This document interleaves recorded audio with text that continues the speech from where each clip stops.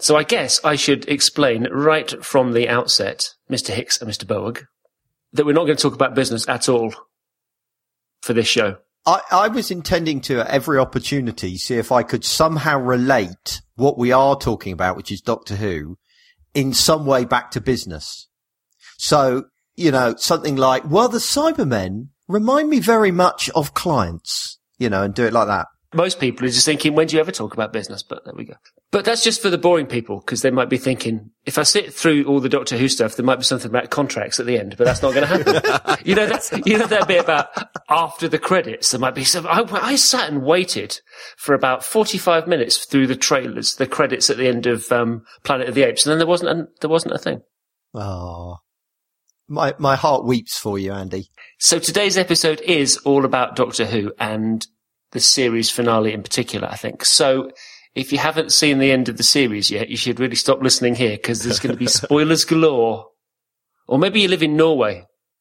Have they not had it yet? Do they get it late in Norway? I don't think they have any clue about what Doctor Who is in Norway. I beg to differ. Really? Yeah. Did you take it with you when you worked there? Well, I just talking to my Oslo colleagues at Opera and in Poland. They're all very much aware of it. They're not necessarily interested in it, but it's, but I talked to them about it nonetheless. Ah, well, there you go. Did they know about it before you talked to them? Yeah, even then. It's big, it's just like, it's geek world. Well, also, if something's around that length of time, eventually it seeps into your consciousness, isn't it? Yeah, exactly. It's like, the number of songs I know from the Rocky Horror Show. Yeah, I've never sat down and watched the Rocky Horror Show. Oh, that's put some visual images in my head that I can't get out. It's only been this last few years that the Americans have discovered Doctor Who, though. But that's Americans, isn't it? They always turn up late. Normally to a war, but, the same principles apply. Oh, let's start off by upsetting as many Americans as we can.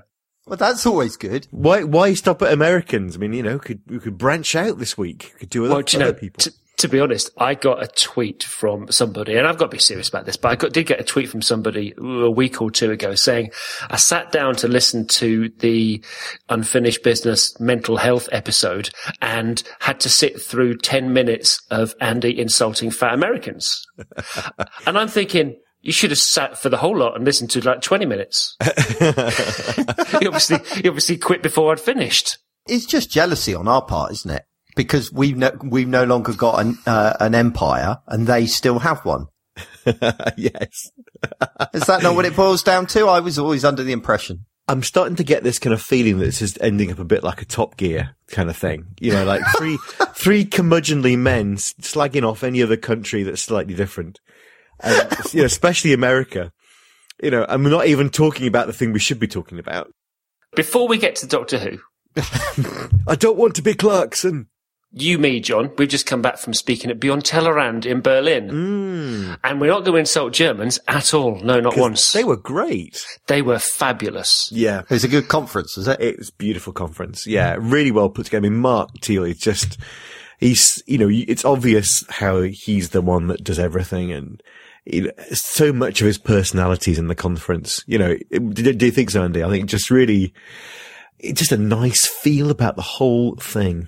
It was fabulous. And it was probably the nicest conference that I've been to for a long, long time. I'm not going to say that it was the best necessarily, or that I learnt more than anywhere else, but just the overall kind of feeling, from the conference and the friendliness of the attendees and everything else. It was really, really, really good.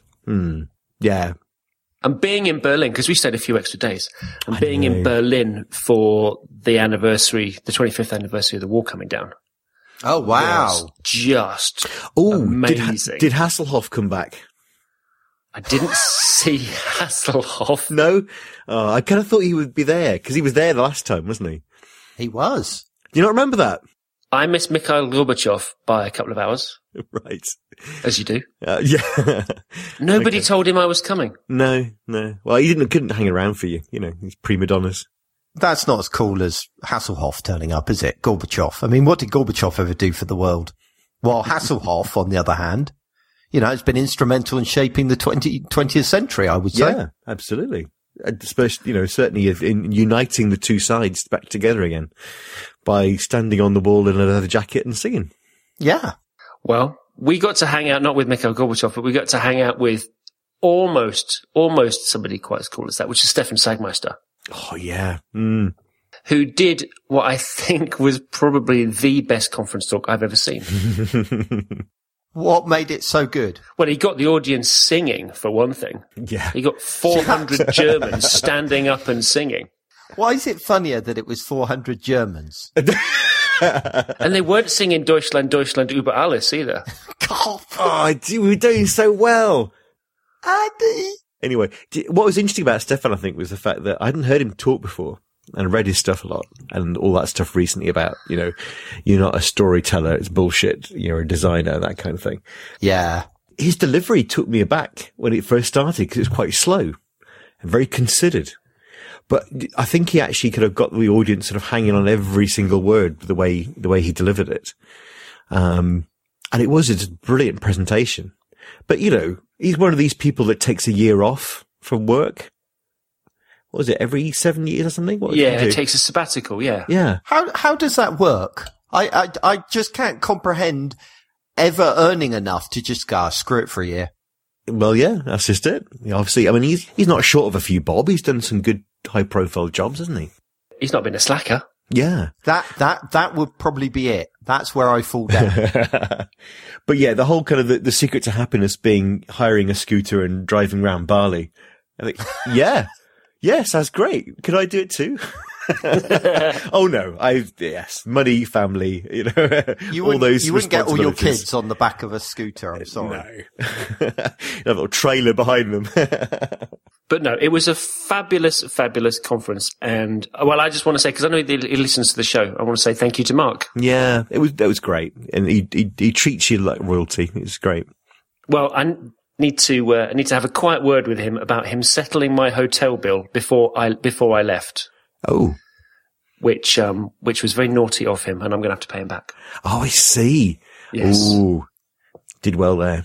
So, but anyway, no, fabulous, and thank you, Mark, and everybody else that was there in Germany, because it was brilliant. And I would say that if you're going to be anywhere near, or can be anywhere near Dusseldorf in May, then you really, really, really ought to go to the Beyond Talleyrand that's happening down there as well, because you've got Sarah Swadan and Jeff Veen's going over and a whole bunch of other people, and that's going to be fab too. In fact, I might try and get over there myself. Yeah. Well, it does sound like a good event, and Berlin was fantastic. We think we're going to go back for a holiday next year. No, loved it. Have you not been to Berlin, Paul? I've been through Berlin when I was about 18 on my way to Poland. And it was not long after the wall had come down, actually. So there was this really big difference as you drove from West Berlin to East Berlin. So that is my Berlin experience, which is fairly poor, really. But then I've never been to Paris either. Yeah, I'm a bad European. The route to Poland is usually through Berlin, I hear. Yes, it is, actually. Very much. And the route to Paris as well. But anyway, moving swiftly on.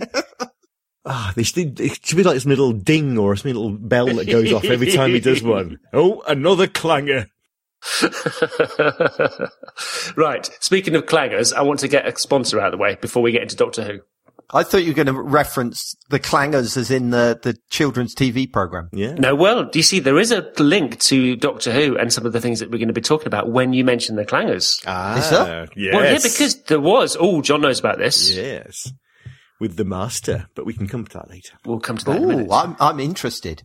So let me tell you about our first sponsor this week, because it's Gather Content, and that helps people who build websites to work with their clients to plan, organize, and collaborate on web content.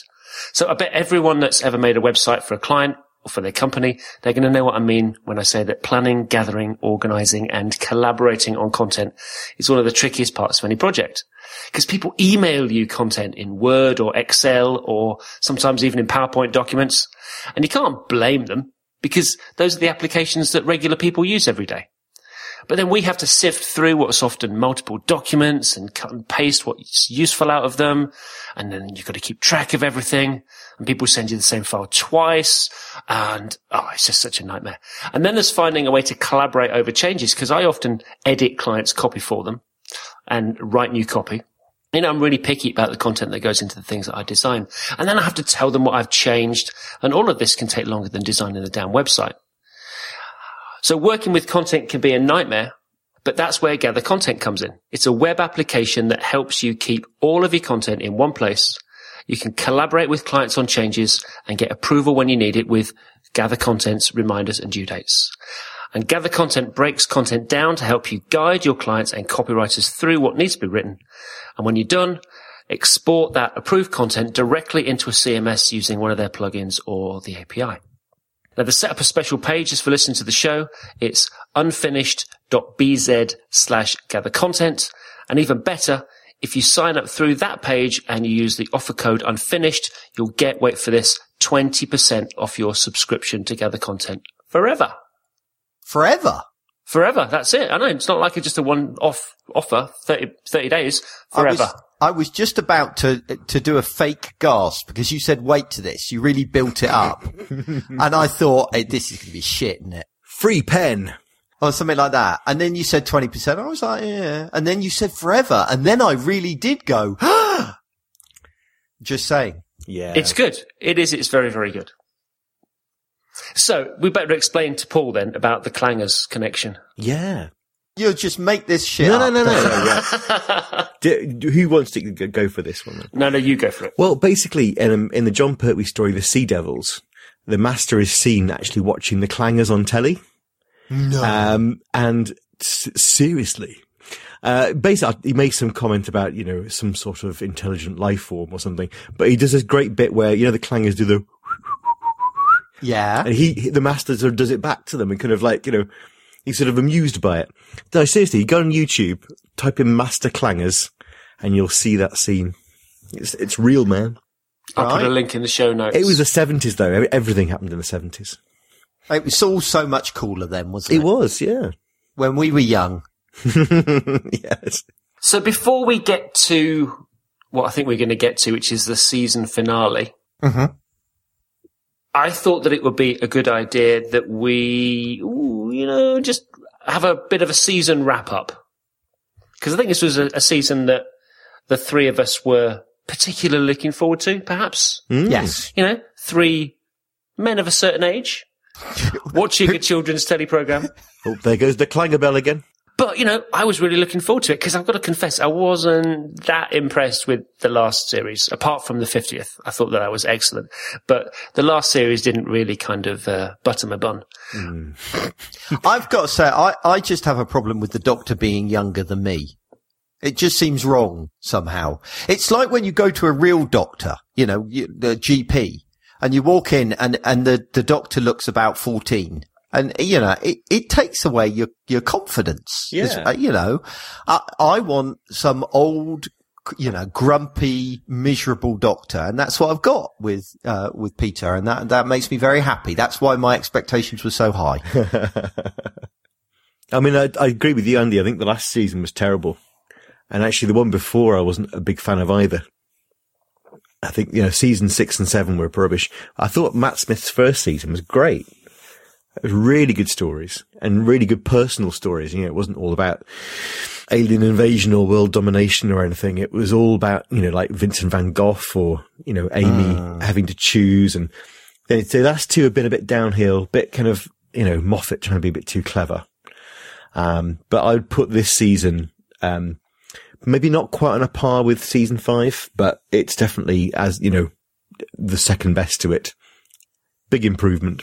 Which is odd because a lot of people, I was reading a review on The Verge, because weirdly, I'm talking about that American connection again, but The Verge have been reviewing every episode this year for this season. Yeah. And they actually said that it was a strong finish to an otherwise disappointing season. But I mean, there were a couple of howlers here and there. Oh, yes. Yeah. But there have to be. You can't have every episode, every story being brilliant. I don't think you'd appreciate the good ones.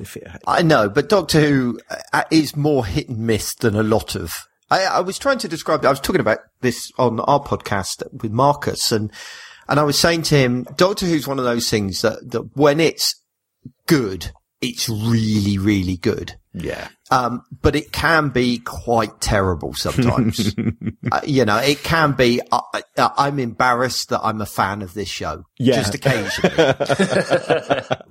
And then once or twice this season, I felt a bit like that, to be honest. But overall, I totally agree. I think it was a superb season. But there were one or two rocky moments. And I'm just looking back. I've got the iTunes page open, which lists all the episodes that I haven't got. I haven't bought the season pass on iTunes yet, but I probably will do, just to have it. I thought Into the Dalek was I had a lot of potential, but didn't really quite do it for me. Yeah, I wasn't keen on that one. I think the worst was Robots of Sherwood. Has to be. And I think... Well, yeah. Oh, really? You're a fan of that one?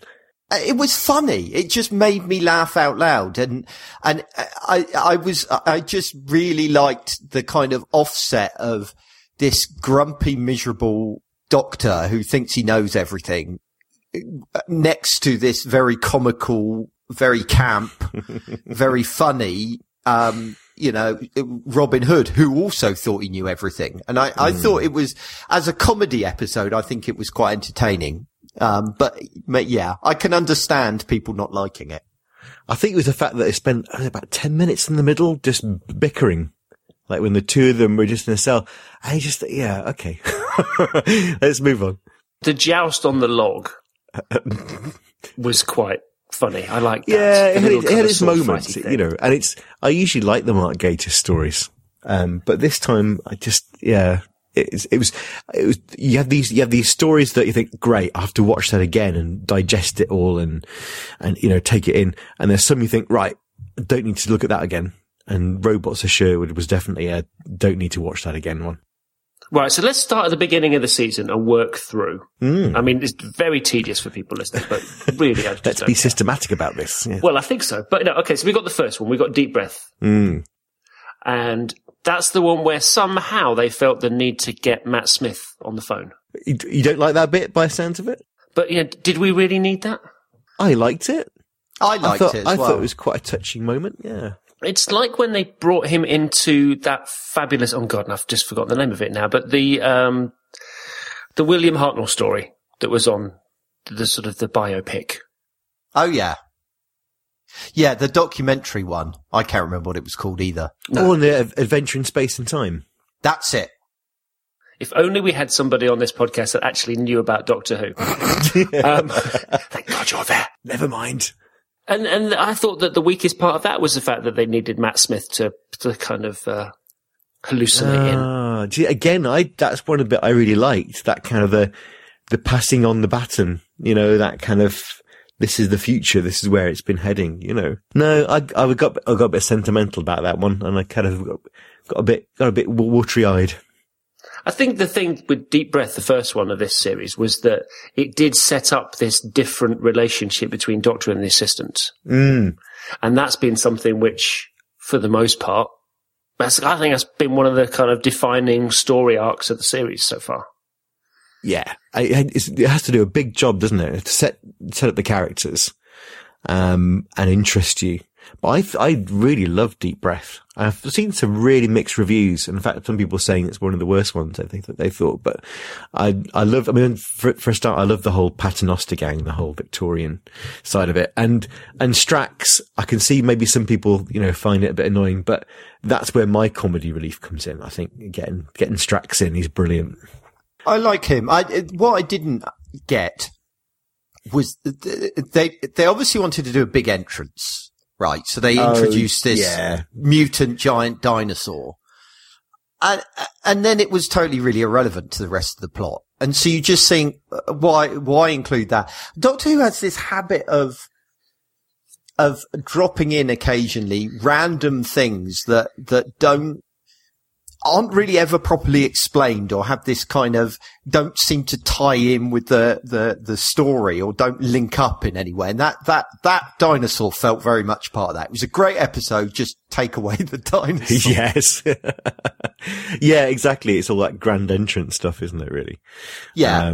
but some really chilling moments. I think the whole kind of the half-faced man was realized really well. And the way that you could sort of have that moment near the end of, was he pushed or did he fall out by himself? And we still don't really know, but, it's some really good acting. Tying that back to was it Lady in the Fireplace? The original one with the clockwork. That was a nice little touch, I thought, as well. I liked that. That worked well, I think. And then we had the Dalek episode, which I thought there was a good concept there. There was, yeah. And the fact that when you repaired it, the fact that was actually, that was not what you wanted, put it back into a proper Dalek again.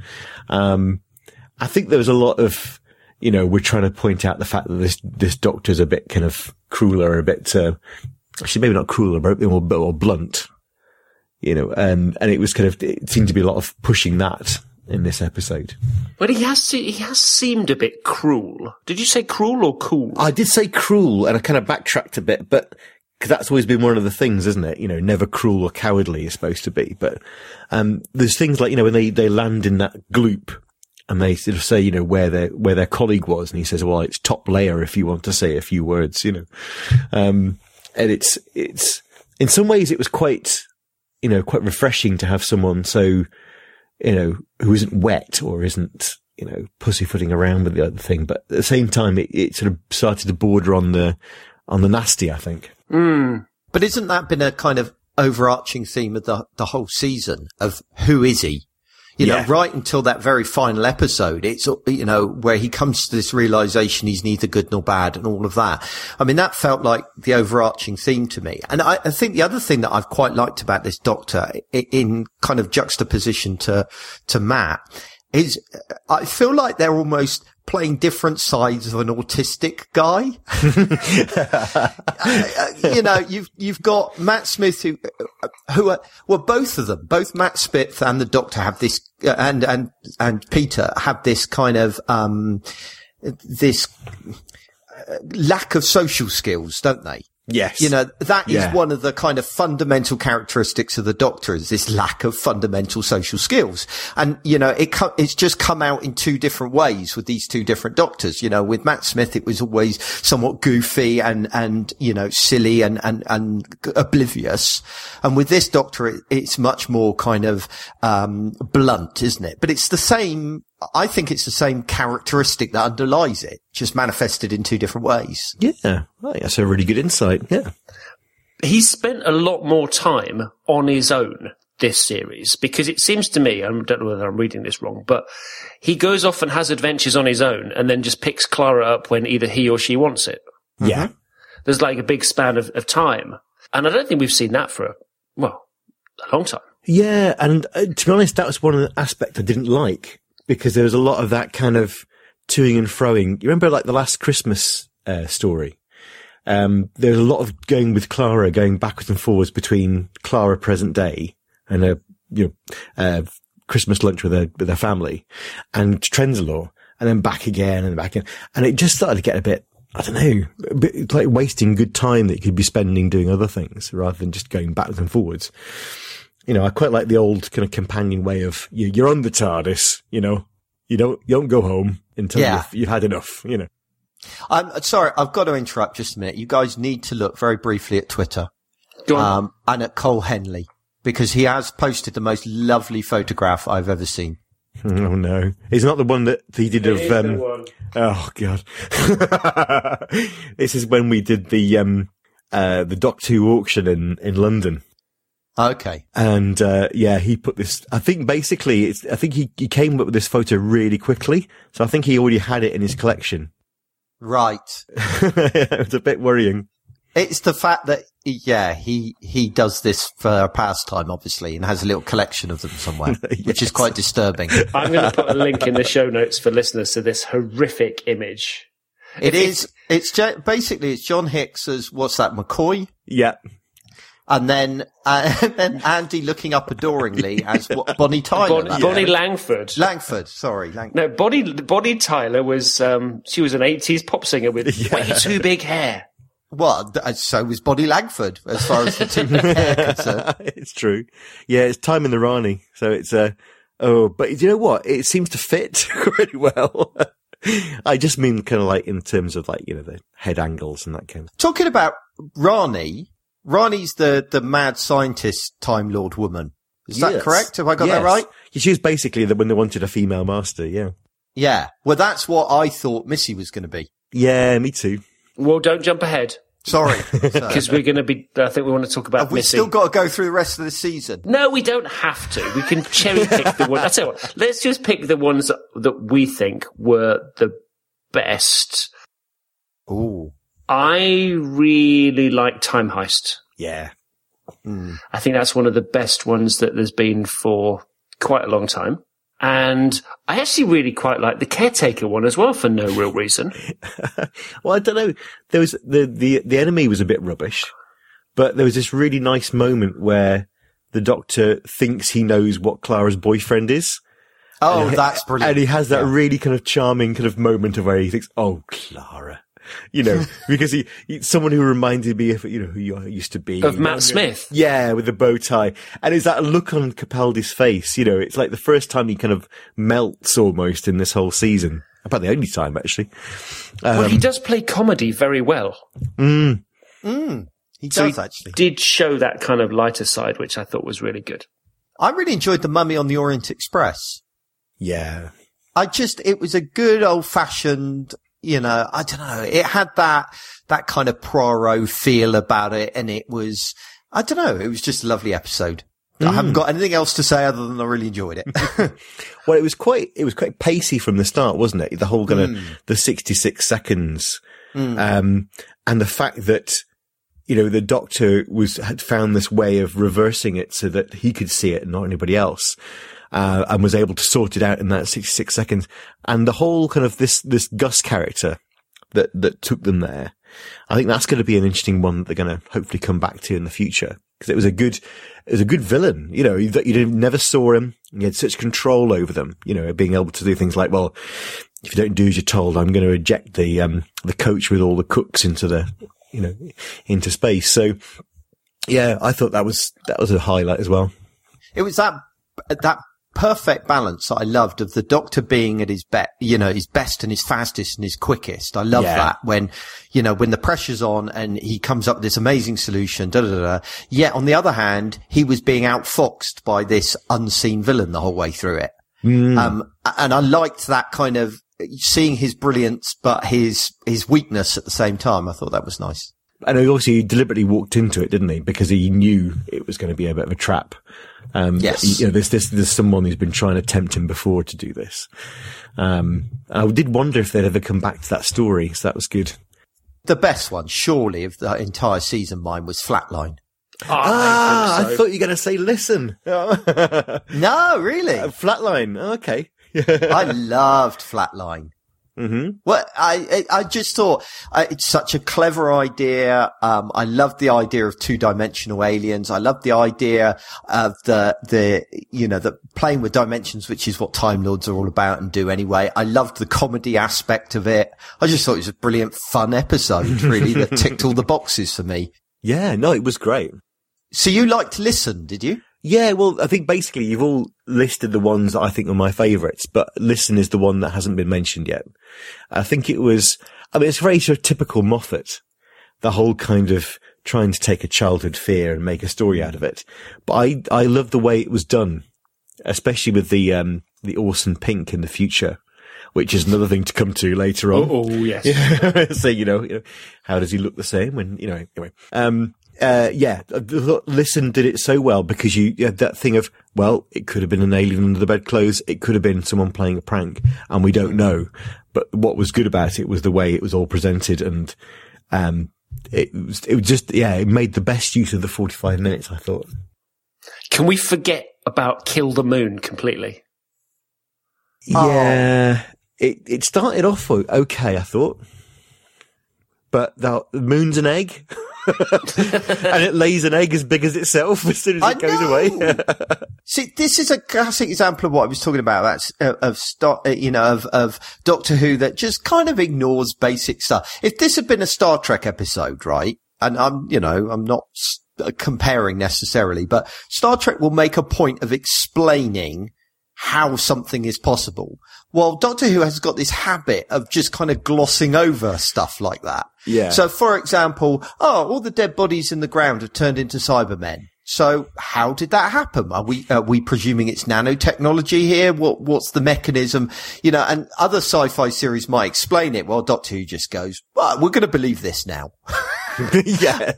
And I don't mind that. It's okay to some extent, but just every now and again it gets under my skin, and Kill the Moon was a great example of that. It's like, this does not make sense. And the whole kind of, turn your lights off to vote or turn your lights on. Come on. Yeah. No. Yeah.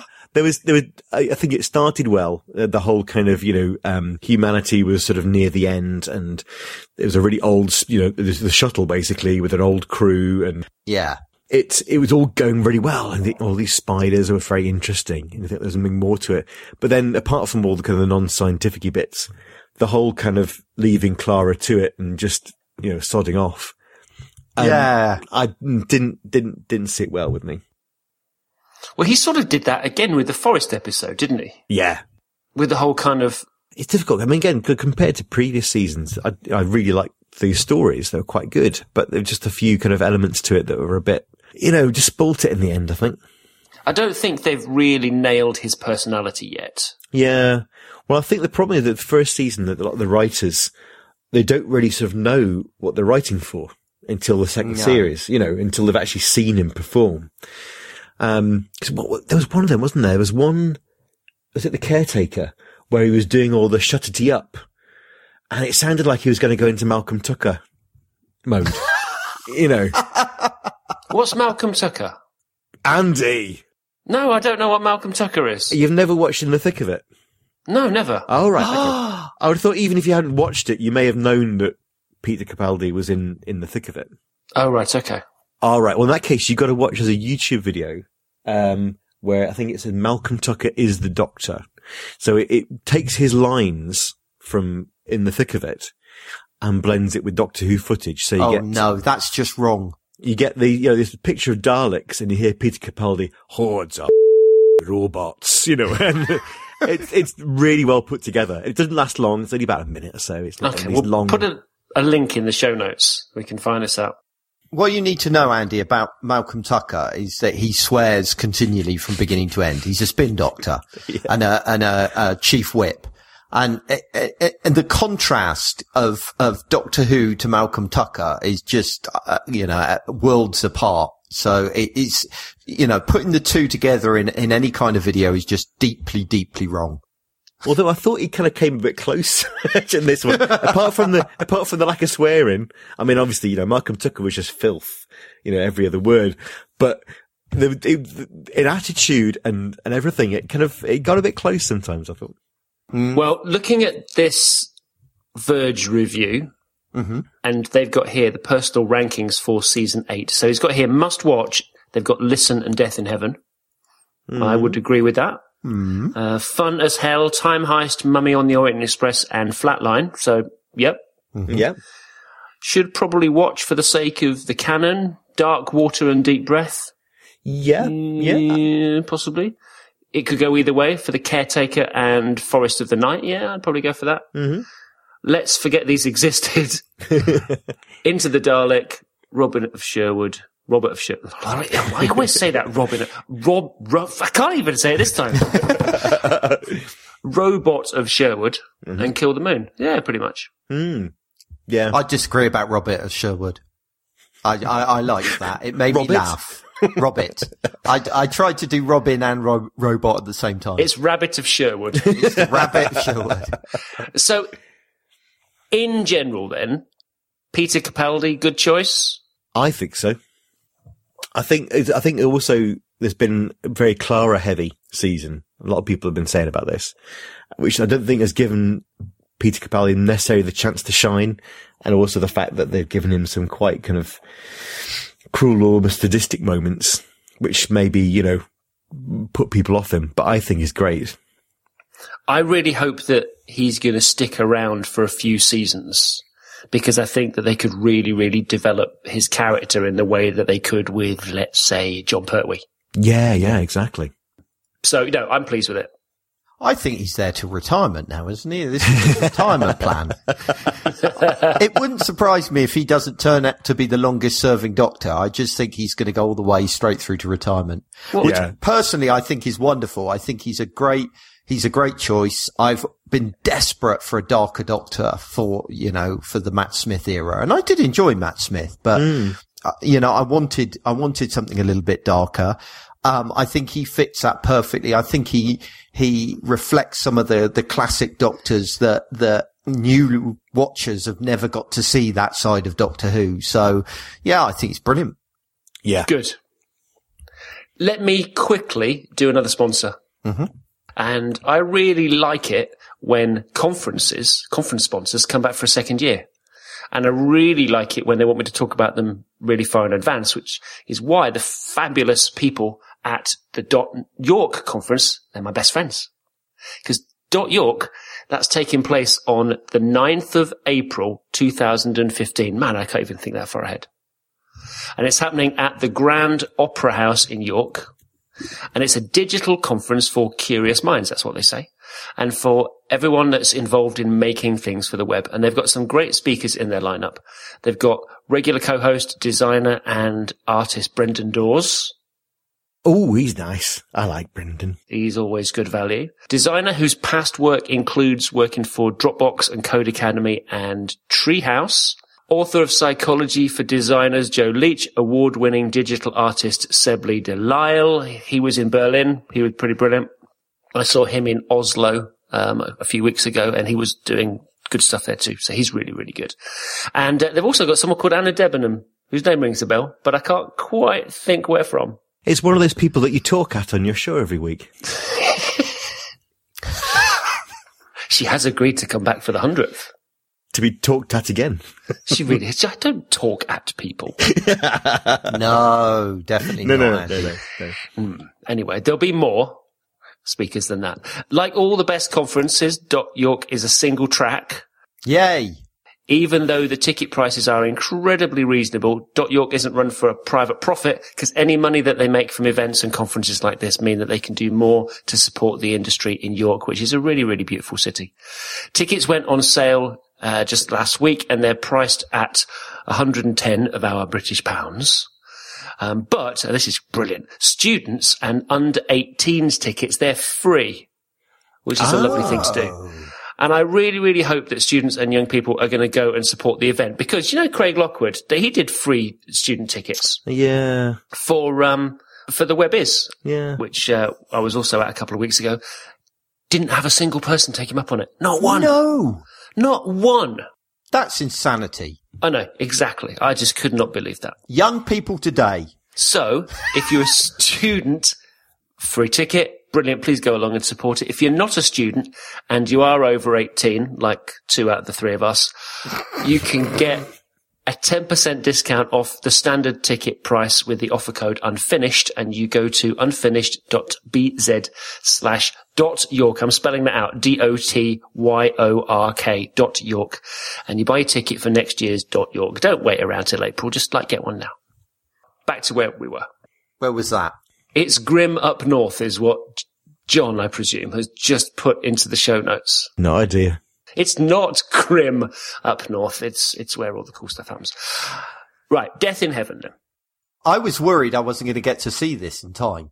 Oh yeah. And I'm very annoyed at the two of you because I posted on Twitter that I wasn't going to get to watch this today. And then the two of you started discussing it over Twitter, and half of the frigging internet joined in. I didn't do that. All copying me in on it. So I had to I just stopped looking at Twitter. Well, we're recording this on Monday night, and I didn't get to watch it until last night when I came home from Berlin, because I couldn't get my VPN working. Oh. So when John's talking about, wasn't expecting this, I'm like, no. Do you mean you say if you're wanting to avoid spoilers, you had to stay off Twitter? That's news. I had made a comment to my wife about how great the people I followed were, because they were people that knew not to spoil stuff on Twitter. And then within a breath, there's Mr. Hicks spamming Twitter about the latest Doctor Who episode. Come on. I tried to forget what he'd said and just put it out of my mind. To be honest, as soon as I saw the words Hicks design, I thought that's going to be spoilers about Doctor Who, so I didn't read it. Yeah, right. So you read it. No, I honestly didn't. But you're normally really good with the no spoilers rule. Well, do you know what? I tend to I take the view of if I haven't seen it and I need to watch it, I just stay off Twitter until I've seen it. Yeah. I just think, if you want to avoid spoilers, that's what you do. But, people who've seen it and want to talk about it and go, oh my God, then that's what they ought to do. But looking back, actually, that was a bit of a big spoiler. And I could have worded it in a way that meant that people who watched it would have known what I meant, and people who hadn't wouldn't have had it spoiled necessarily. I honestly didn't see what you wrote. What did you write that was such a big spoiler? Well, I said the Brigadier bit made me cry. Oh, okay. And I said poor Osgood. It was a waste of a character to kill her off. Yeah, I think she'll be back. I don't know. I mean, this is Doctor Who. They can bring anybody back. Well, let's talk about bringing people back in a minute, because I've got a bit of bee in my bonnet about this. I need to find out why they can't bring people back. But this is the big thing for me. Updated Cybermen. Oh, yeah. Do you like the new design? Well, when was it new? Nightmare in Silver last year, which was one of the worst stories of Doctor Who ever. And it was Neil Gaiman. But these are different Cybermen to that, though. No, They've got a new design again, haven't they? No, these are the same ones as the Nightmare in Silver ones, I think. With the blue mouth? Mm. Interesting, because I hadn't seen those before. Oh, right. I mean, these were different in the sense that they didn't actually do anything. No, they just stood around and apart from ripping apart the unit aeroplane. But apart from that, they just stood around, didn't they? Yeah. One presumes they were supposed to be a different type of Dalek. Sorry, Dalek. Can't even get the right baddie. A different type of Cybermen because they'd been created by the Master. Yes. Yeah. And they didn't seem to have that super fast movement thing that they had previously. Yeah, that's true. And they had flying, which they didn't seem to have in the other incarnation. Yeah, very Iron Man, wasn't it? Yeah. So they weren't really Cybermen in the strictest sense of the word then? They were more just kind of in the shape of Cybermen? I guess so. I mean, to all intents and purposes, they were Cybermen, but they were very much controlled by Missy. So they didn't do anything unless Missy told them to, which was the whole thing about the bracelet, wasn't it? But I think basically the Cybermen weren't the point of the story, were they? They were kind of one of the pawns in the story. They were kind of one of the things that were used. And they were sort of sold as being the threat. So when in the previous episode, the penultimate one, where they had the Cybermen coming out of St. Paul's to look like the invasion, the classic story where the old Cybermen came out down past the steps. That's what we were being sold as being the threat. And at that point, or almost up to that point, Missy had been this person that just welcomed people when they died to heaven. And it was that nice subtle switch at the very end that actually the Cybermen weren't really there to do anything terrible. And it was actually Missy that was the threat. I thought that the part in, oh God, what was that first episode called? Dark Water. Mm. I thought that was brilliant, where you had the skeletons in the tank of dark water. And then when it was only drained out, I mean, you knew that they were coming. There'd been those hints with the shape of the windows and the doors and things like that. The teardrops. I completely missed that. I absolutely had completely missed that. So it was a surprise to me. I didn't have a clue that it was Cybermen in that episode. That's how stupid I am.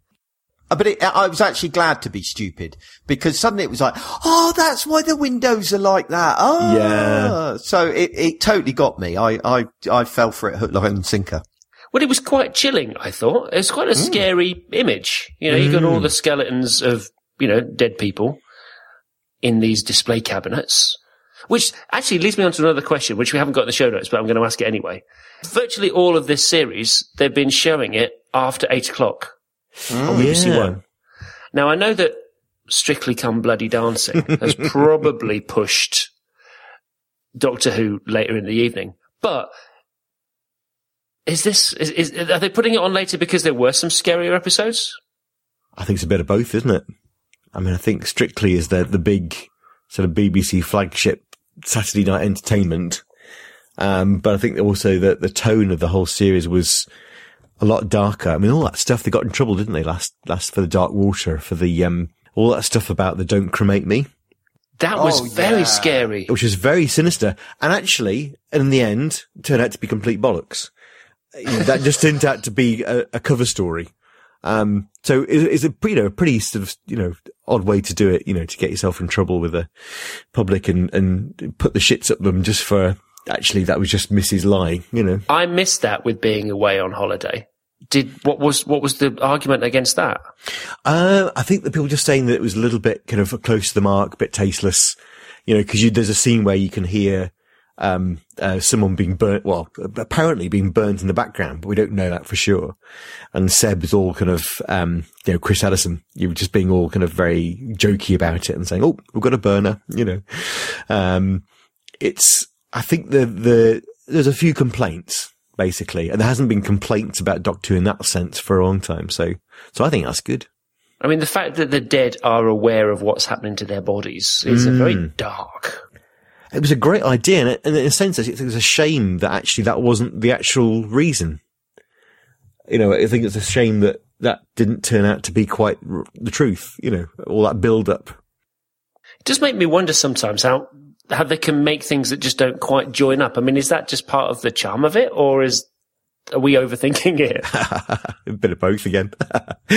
But I don't know what you felt, but I just felt that the last two episodes, while I really enjoyed them, there's a lot of time spent on red herrings and false trails. So there was the whole kind of 3W and the fact that they, this wasn't, people go when they die. It was, being uploaded into this kind of matrix type thing.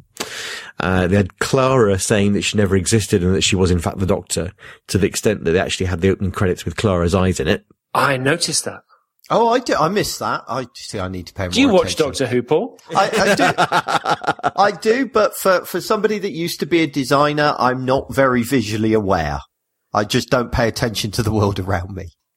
But it was like another kind of, a Moffat just trying to be all clever and, and lead us on the false trail. And then there was all the stuff that, Missy was on about, 24 hours, the human race won't exist.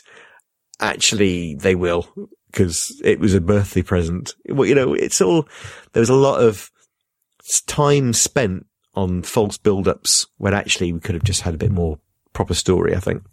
Yeah, I mean, I'd prefer more details filled out on what was right and what was actually going on than I would the red herrings to make the actual story feel more believable. This goes back to what I was saying earlier about things that we're just supposed to blindly accept, and I prefer that more explanation side of things. How would you explain Cyberman pollen? Well, that's nanotechnology, is it not? Is it not microscopic organisms falling from the sky that then convert the material around the dead body to become the armor suit? It wouldn't take a lot. You could have said the word nanotechnology and that kind of covers everything, doesn't it? Yeah, exactly. That would explain everything. You can't see it, but it's there. It's little and it does shit. That's all you need to know. But I'm being petty. I think, but you've got to accept it. The thing that I think a lot of people forget about Doctor Who is that it is trying to do fundamentally the impossible, in that it's trying to appeal to this huge spectrum of people. It is a kids program. It's also geeky nerds like us. And then it's also supposed to be family entertainment that, mum can sit down and watch as well. And that's a very, very difficult thing to achieve. So you're trying to kind of make it, add the emotional elements into it. Then you've got to have the explosions. Then everything's got to make sense for annoying people like us. And, and so I think they do remarkably well, really, in what they do. But you do need to sit down and watch it as family entertainment and not as Battlestar Galactica or something, I mean, I think Moffat in the previous years especially the one that had the Impossible Astronaut story arc. I kind of think it feels like he's trying to be too clever, but what actually comes out is this kind of a bit of a confusing mess, a bit of a jumble of ideas that isn't quite coherent enough. And I thought it was better this season. I thought there was less of that. And there's more strong line. So I think it was just really just a few elements like that spoilt the finale for me, I think. I can't deal with those big story arcs because I get very confused. Really? It's an age thing, I think. So the whole Impossible Astronaut thing was a nightmare for me. That was a ridiculously complicated one. I mean, I think the ones that worked best, I think the story arc this time worked excellently. I did, yeah. It was very, very simple and it just wove in and out the whole way through. I think if you go right back to the very beginning of the modern Doctor Who, Bad Wolf, I think that worked very well, how that was all tied together, a very simple theme that was just, you want that bit of mystery that goes from episode to episode and then crescendos at the end of the season. But yeah, the Impossible Astronaut just got impossibly complicated, basically. Yeah, it is. And it didn't quite make sense in the end, the whole kind of, he's supposed to have died, but he managed to cheat it by being inside a big replica of himself, didn't work. But this one did. And it's the good story arc where you got that kind of nice intrigue. You got a little bit of suggestions here and there and saying, okay, you could spend some time guessing. Never would have guessed that Missy was the master. I thought that was a great reveal. It felt like there was quite a lot of, I don't know whether closure's the right word, but it felt like various, I mean, I know that Missy, the master, escaped, but, Clara's gone. I'll talk about her in a minute. But, it just felt like it's being set up. I know we've got the Christmas special coming up and then, there'll be another season next year. And it just felt that almost like this is it now. They've cleared the decks and, there isn't any kind of stuff left over from the past really anymore. So now they can, I think the next season is going to be the one where it really kicks off. It'd be interesting, isn't it? I mean, Clara's back in the Christmas one. Is she? Yeah, sorry. Uh-oh. You're Mr. Spoiler, you are. Well, no, she's in the trailer, It was I think. in the trailer. Oh, okay. And I'm the one that apparently doesn't pay attention. All right, well, let's talk about Clara and let's talk about Danny Pink. Can I say, Clara, Christmas is her last one, correct? Is that right? She's moving on. No, we don't know for sure. I do hope so. Why do you hope so, Andy? Oh, well, she actually has annoyed me now for probably 2 seasons. And at the beginning of this one, she was really, really annoying me. And then probably the complete polar opposite to Bruce Lawson, who seems to love Clara. Well, there you go. But no, I think they worked her in quite well towards the end. But no, she's just been kind of annoying me really with those big eyes. So hang on, you don't like her because her eyes are too big. That's how you're dismissing her. I don't know. I just felt like I wanted something different, and yeah, she just felt that I don't know. I could have done without Clara this year. Just wanted to change. I think it's come a long way though, because I don't know if you've watched 5 Doctors recently. But there's this great bit where Sarah Jane comes back and she's deposited on the Dead Zone in Gallifrey, and she falls down a slight hill. I don't know if you remember this. It's like a very slight incline, and she's all got all panicky. And then John Pertwee comes up in Bessie and rescues her by giving her something to pull on. And you look at this incline that she's on. It's barely a cliff. It's like just slightly slanting away from the road. And you think we've come a long way from that kind of companion where they just, scream for help, to someone like Clara who can actually sort of basically take over an episode like Flatline and do it all herself. I think that Jenna Coleman's performance has been excellent, and the writing of her has been really good. I just felt that she's probably just overstayed her welcome a little bit. What we haven't had since the resurrection of the series is we haven't had a 20th century human companion. Or 21st century, should I say. Yeah. I mean, there used to be, we used to have, scantily clad women from other Amazonian planets, didn't we? And that kind of thing. Yeah. And people from history, yeah. Yeah. And we haven't had anything like that. And I know why they're doing it, because they're trying to ground it in reality and that kind of stuff. Yeah. But I could really do with a kind of, a less boring ass woman. You know, come on, let's have a green woman or a robotic woman or a man. Yeah. Or, Madame de Pompadour or something. Something kind of, I thought we were going to get Danny in the TARDIS. I really, really, really thought we were going to go back to the days where we had like a proper, and I don't mean that Rory wasn't a proper male companion, but I thought that with the whole he's not a soldier thing and that bit of that tension at the beginning of the series, I just thought that we were going to get Danny in the TARDIS, and I was mortified when we didn't. I mean, obviously not as mortified as Danny because, he got hit by a car. I thought that was quite nice, actually. The mundaneness of his death. I liked that. Because it's so un-Doctor Who. It was a shock. To the extent where I kind of was convinced that he wasn't going to be dead in the end. I think they were going to do something that would stop it or prevent it or change it or, having that shock of seeing him kind of half decayed, basically, inside a Cyberman suit, it was quite an image. And, it was a really touching moment. I haven't been that interested in Danny Pink for the season because he comes across an ex-soldier, he comes across a little bit wet, I think.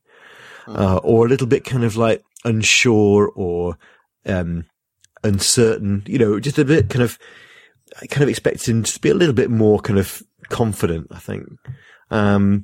But in the end, that whole last season, I think, he really sort of made the best of his character, I think.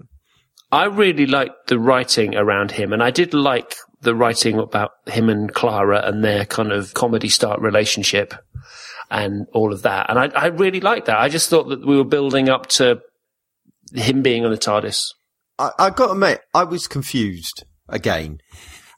In that last episode, I didn't get the whole why suddenly this bracelet allowed him to send a kid back from somewhere and where exactly were they? And I thought all the cyber things had been killed by that point. Can someone describe what happened there to me, or was that another random hole? I have no clue at all about how that happened. No.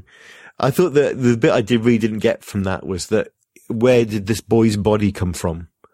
Because Danny had only been dead, maybe a few days, and he was already sort of looking a bit worse for the wear. But the boy that came from the nether sphere. Is that where he came from? But that was his consciousness. But then where did they get the body from? And why was the body so perfectly preserved? That didn't work, a bit weird. So does that mean all of those Cybermen that blew themselves up in space or whatever, or in the cloud, are they still all knocking around in that hard drive somewhere? Yeah, what happened to the hard drive? Well, I don't know. It's presumably still in St. Paul's. But it was shutting down, wasn't it? There's that scene where Seb and Danny are watching all the lights go off and they're all being downloaded. So I presume that the nether sphere is empty, even if it is still there. Because the consciousnesses got transferred into the Cybermen. Yeah. But Danny managed to get back into the nether sphere somehow. Yeah, and then 2 weeks later, sent through a boy. That just confused me. So yeah, they had a backup of Danny, presumably. Well, they had that thing was downloading his consciousness, and I think the bracelet was a way of travelling into the nether sphere and back out again. Because you notice that Missy could do that. Yes. But that's like the Matrix. When they ever had the Matrix in back on Gallifrey, that is it, the Deadly Assassin, one of the first ones they have it in. Beings can go into the Matrix where there's data. And sort of work, live with it and converse with it. So I think that's what the whole bracelet thing was. But again, it's one of those moments of, just tell them this is what's happening and they'll believe it, somehow this can work. It wasn't a Fitbit then. I thought it was a Fitbit. Yeah. Your health data, not looking too good. No, you're right about that image of Danny in the cyber costume. That was pretty special. I liked that. There was a lot of pathos there, and I thought he played that incredibly well. Yeah, exactly. For all I've kind of thought of him being a little bit wet throughout the series, it was really well performed, I thought, that final section. But why couldn't the Doctor Just why was the whole thing with Clara, stealing the TARDIS keys or trying to, and then having to force the Doctor to go back in time? Why couldn't he just do that? Why couldn't he go back in time and just like get them? Just like there's that push Danny out of the way? Yeah, it's that whole explanation about fixed points in time and that you can't change it. But it's always the way that it's always was peddled when there's something where you think, well, it's easy, just go back in the TARDIS and change it. I suppose there was the episode where Rose saved her dad. Yes. Yeah, but that was because they'd gone back on their own timeline. In that case, it was okay to go back and look at what had happened. And then they went back again because she didn't run to help him.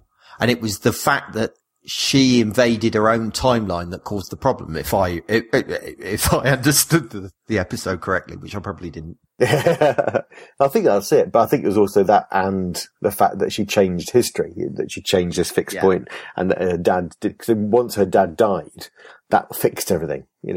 Everything was all right again after that. But of course, then that throws up the issue with Danny dying and the fact that there's a future Danny. I was just going to mention that. Yeah. Well, I don't know. I mean, I guess the family likeness can travel down that line without him. He's maybe got a brother that looks the same or something. Who knows? Or it might be that Danny, had a bit going on the side and had got some girl pregnant. Well, I'm just saying. Yeah, could be. Or he might have had, he wasn't a really young guy. He might have had a previous family that they just hadn't talked about in the show. So I guess it's acceptable. Let's talk about Unit for a minute. And the rubbish guards. The guards were terrible, but... Oh, is she's putting a lipstick on? Oh, should we shoot her? No, let's just leave her. Because being a child of the 70s and being a John Pertwee man... Yeah. Obviously, a lot of the Doctor Who's that I remember from being a kid were all set on Earth, and Unit was a big part of it, and I used to really like all of that kind of stuff. Sea Devils, can't get through an episode without talking about the Green Death. Yeah. Because you've got to. And I really thought that maybe Danny might turn into that kind of... Do you remember Captain Mike Yates? Mm. That kind of the Brigadier's number 2. Yeah, him and Benton, wasn't it? Yeah, that's right. And I thought that Danny might turn into that, but it didn't happen, obviously. Yeah, it seemed like a bit of a waste of a character, but not as, Osgood especially was a waste of a character. She was someone you could have imagined being a companion for a little while, but... they even set it up, didn't they? There was this line of the Doctor saying, how does all of space and time suit you, kind of attitude. Yeah, he was offering, wasn't he, basically? He still had Clara on the go, and he was already lining up the next one. He knew it was over with Clara. Did he, do you reckon? I think so. Yeah, it's been on the cards, hasn't it? It was nice to see Brigadier Sir Alistair Gordon Lethbridge Stewart back, though. Yeah. Even if he was just a picture of Nicholas Courtney on the wall. Yeah. And a Cyberman. Yes. Now, I couldn't quite understand how come he was sort of self-determining and not just like a regular Cyberman in the way that Danny was? But then Danny wasn't, even after his inhibitor was on, he still wasn't quite, it turned off his emotions, but he still wouldn't hurt Clara, and he still helped, which is a bit like, what's her face in Doomsday? The one with David Tennant, that was the boss of Torchwood, and she was cyberizing, but she still, shot at the Cyberman and shouted, for Queen and Country, without any emotion, but there's still an element of her there. Because we've seen quite a few major-ish characters turn into Cybermen. Because there was Rose's mum at one point. Was it Rose's mum? Yeah, it was. Yeah. In the alternate universe, yeah. Oh, I get confused with which one's which. Yeah, but yeah, that was right. But that was, I think, it was the Brigadier bit, as I said before, it did make me cry. I think it moved me more than Danny and Clara.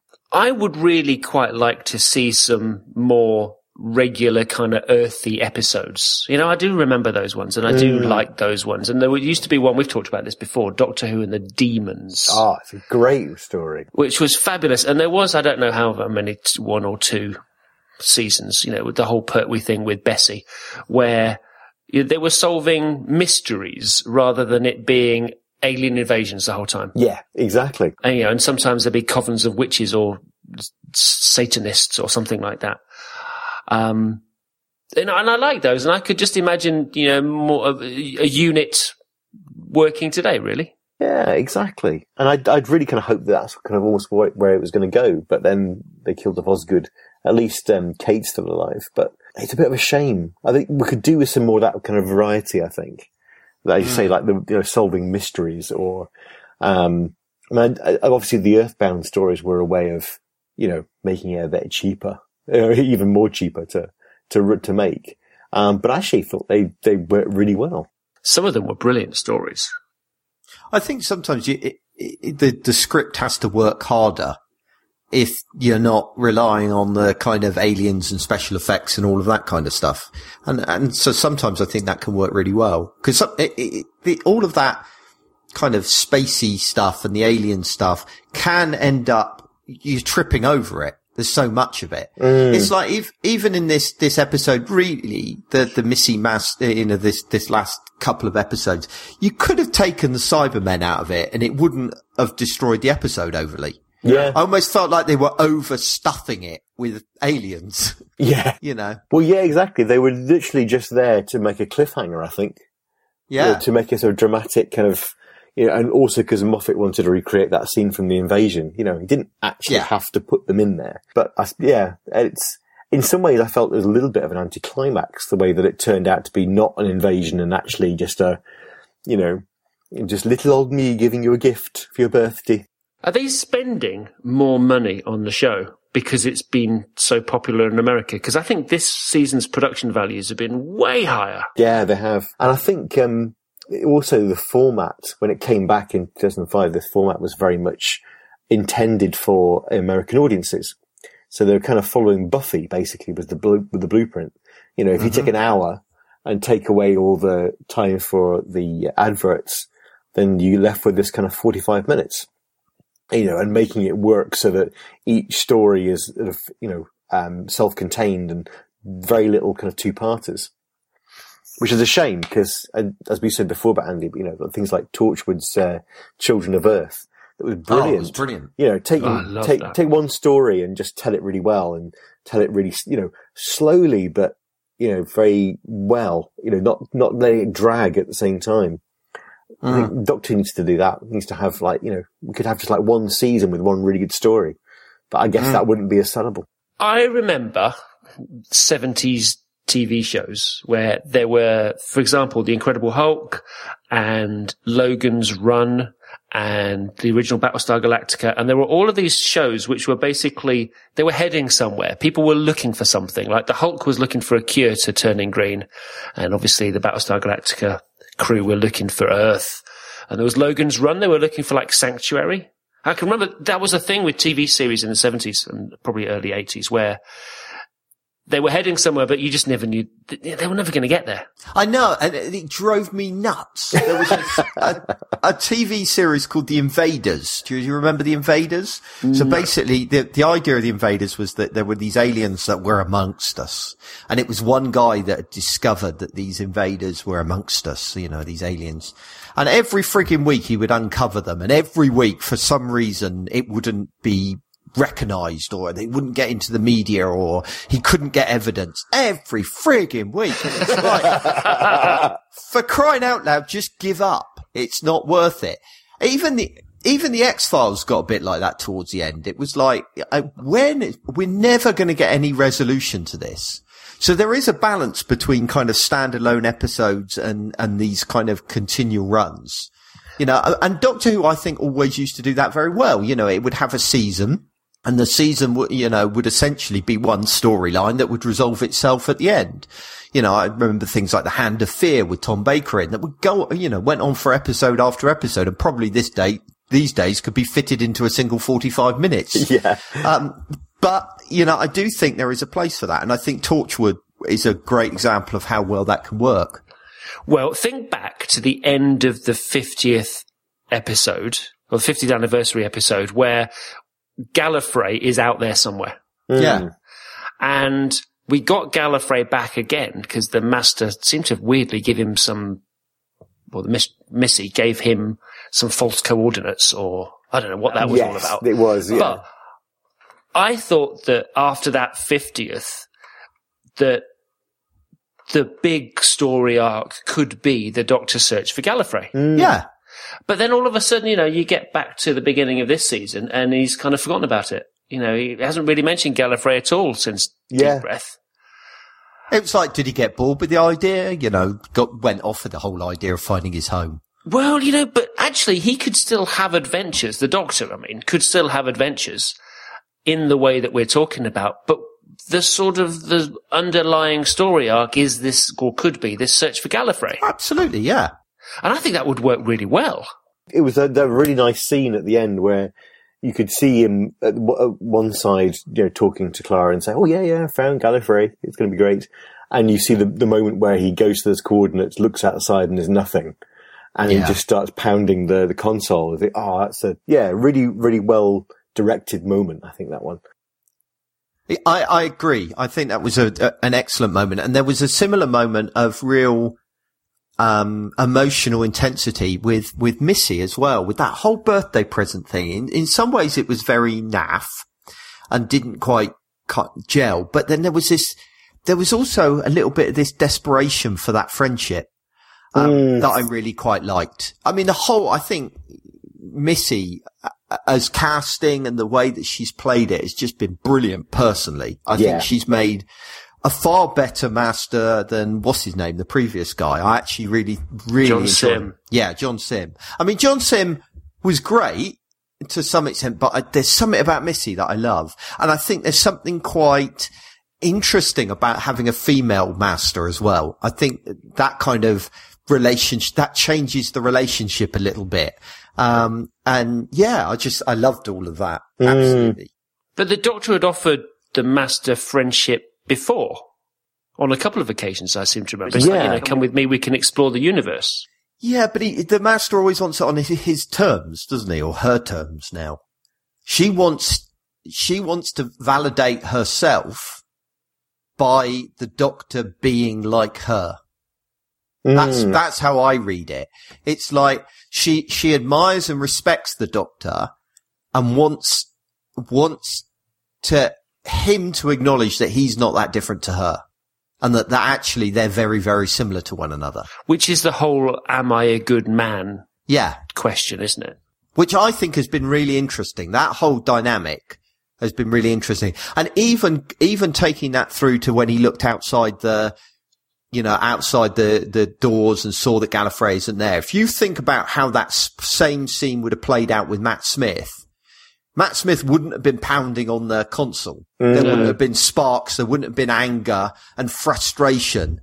So they're definitely playing with that darker side of the Doctor and bringing the Master in to play off of that, I think works really well. I think that's really the strength of the season as a whole for me. And that's why I think that last episode worked really well, which is why I feel like the Cybermen are a little bit of an irrelevance in it.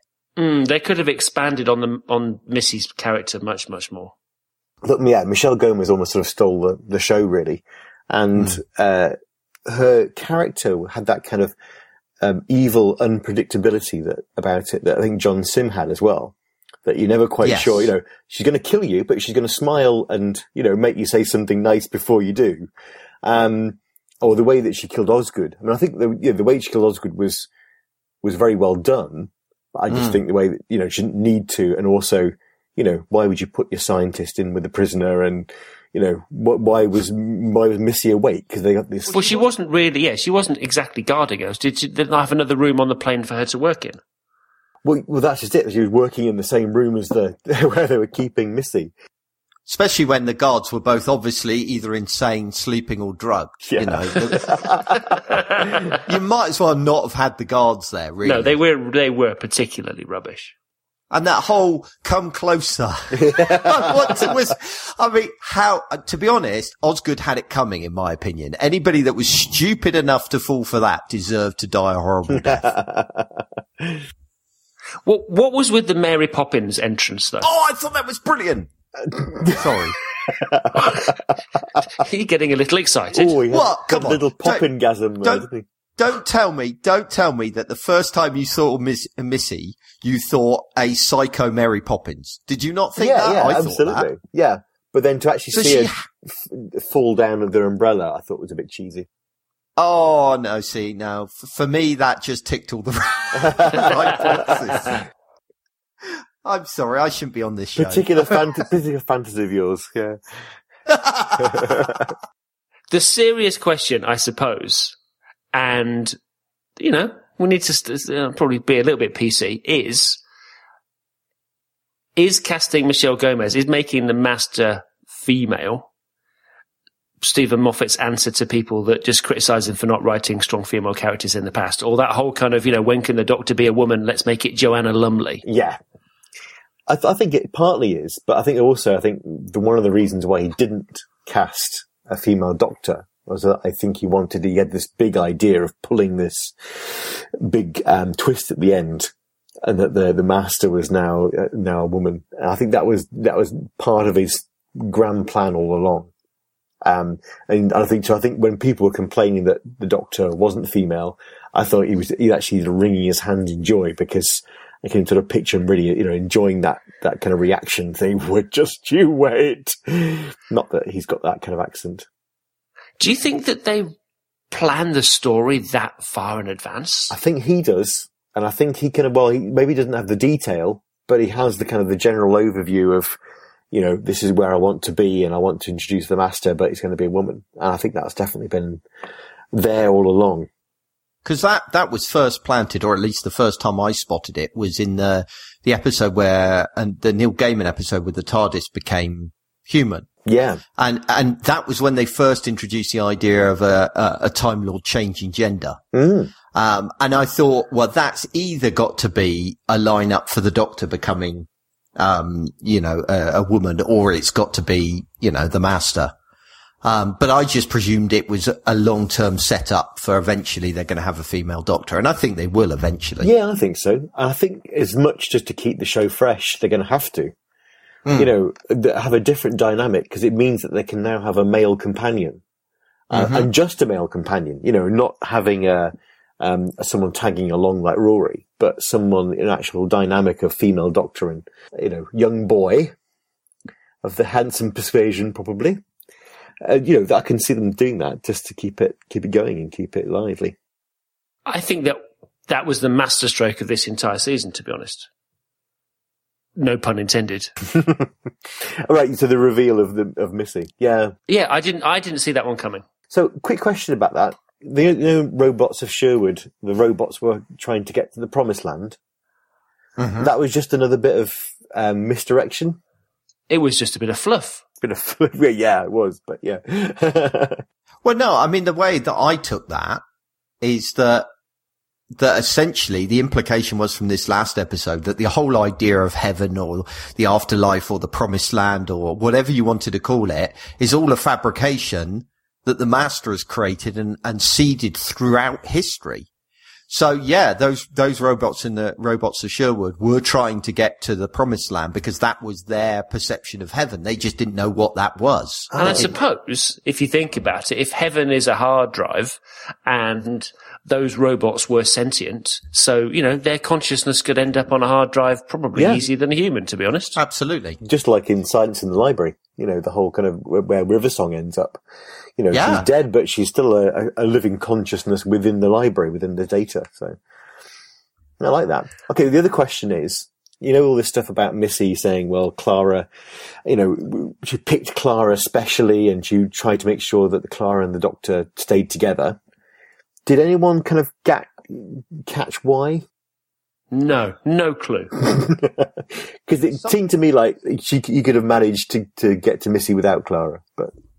Yeah, I mean, the kind of excuse that was given, wasn't it, was something along the lines of that it needed a strong companion that was willing to essentially force the Doctor into doing something he didn't want to, and that was how Missy was going to get to the Doctor. But how that But unless I'm missing something fundamental, the only way that Clara was going to get the Doctor to Missy was because Danny died, and Danny dying was an accident. Yeah.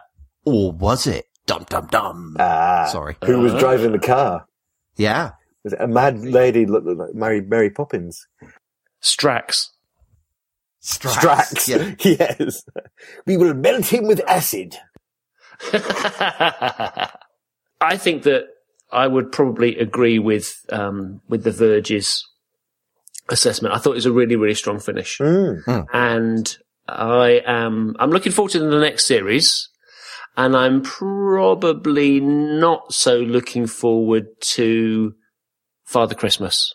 Oh, you miserable so-and-so. Oh, you're a couple of grumpy old men. It's the whole kind of, like last year, it was like, what's the planet called? Oh, it's called Christmas. And yeah, that was a bit tenuous. Oh, it was a town, wasn't it? A town called Christmas. And trying to sort of shoehorn these sort of Christmas themes into every Christmas special, you think eventually they're going to come and have Santa Claus. Although I've heard some talk about how it actually plays out, and that it's not actually Santa Claus, and this is like a series of dreams, a bit like Christmas Carol. But I don't know. We'll have to wait and see, obviously. But I'm not. I mean, looking forward to it. I kind of think what a really fun thing would be. This is where my mind went after this, and I've no backing. They won't do this, but if you think about the Doctor is this alien that has been protecting the Earth for thousands of years. What if Santa is the same? What if Santa is actually an alien that has protected the Earth for thousands of years or hundreds of years, and that now he's coming to reward the Doctor for doing the same? See, I think that would be great. And Nick Frost as Father Christmas, I don't care how shit the episode is. I don't care if it makes no sense at all. If it's got Nick Frost in playing Santa, I'm all up for it. Yeah, it is genius casting. But why? Just because it's on at Christmas, do they have to make it like a feel-good episode? Why can't Clara die in a Why can't it be like EastEnders? barn fire? Yeah, I was going to say, because we have EastEnders at Christmas, and that's quite enough misery per year. I want Doctor Who to go to EastEnders and fix it all. That's what I want to happen. Slap them Christmas. all. Yeah. I mean, I don't necessarily want it to be dark, but I would just like it to not necessarily be so driven by Christmas. I think it'd still be a good story. Actually, I think one of the best ones they've done was that Christmas Carol version with Gambon.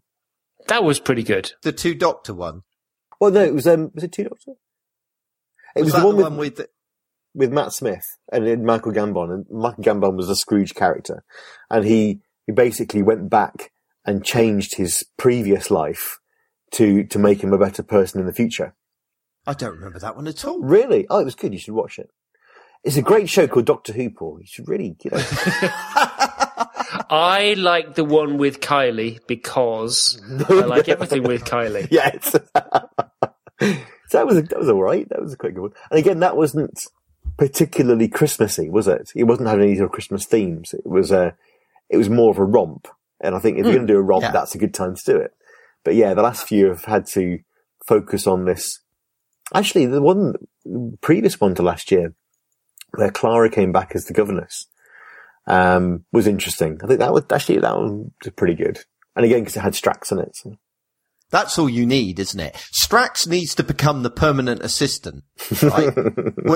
we get rid of Clara, because I was saying we need an alien assistant. Yeah. So we get rid of Clara and replace him with Potato Head. It'd be great. Yeah, it would be fantastic. Shall I fetch the memory worm? Or the Doctor's daughter. I want her back. Yeah, it's out there somewhere, so should come back at some point. And was it even mentioned in this story? She was referred to, yeah. Yeah, she was. Along with the Doctor's 4 marriages. Oh, yeah, I was trying to work that out. Yeah, I missed that bit, to be honest. So he must have been, one presumes he was married before the season started in order to have his granddaughter with him. Yeah. I mean, this was the 1960s, or 50s or whatever it was, so they would have been married, It's none of this out of wedlock. So that would be 1. There was Queen Elizabeth, which is 2. River Song, which was 3. Mm-hmm. Where's 4? Can't remember, but I've read it somewhere. Ooh. So there is a 4th that you're aware of. There is a 4th wife somewhere. Right.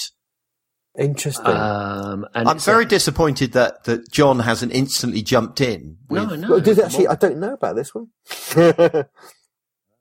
But I am looking it up right now. Listen, while you look that up, I think we should wrap it up. Because we've wittered on for an hour and a half. Yeah. About a children's TV program when there must be more important for 3 men in their prime to be doing on a Monday night. It's good to get out of your system, though. I find. No one else will listen to you. Yeah, exactly. No one else in the family wants to hear my my punditry, such as it is. Have you looked this up yet? I'm just looking at it now. It doesn't say. No, I haven't found it yet.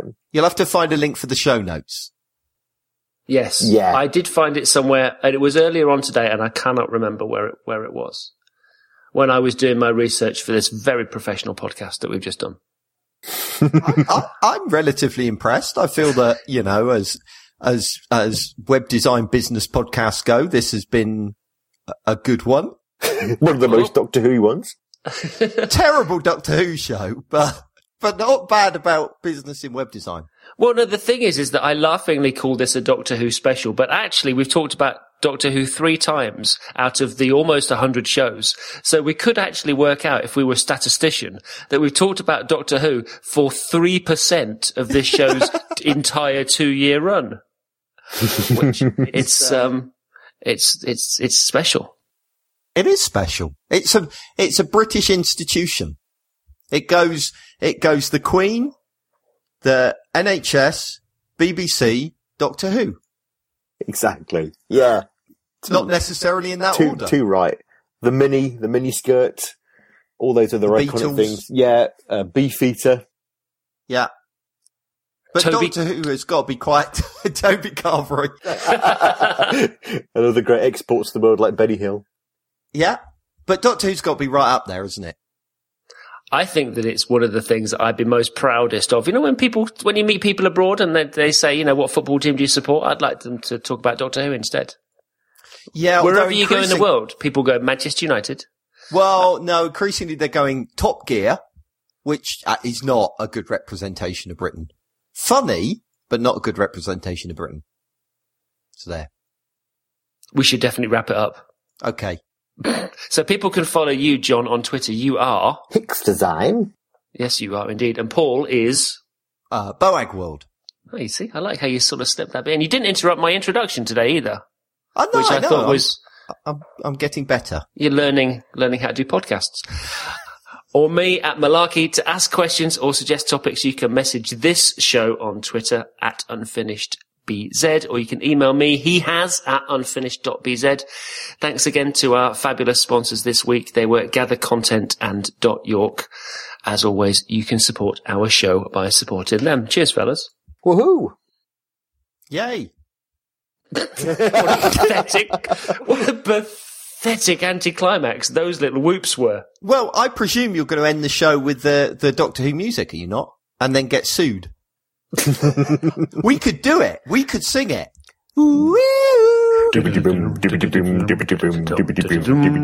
This is a really bad idea.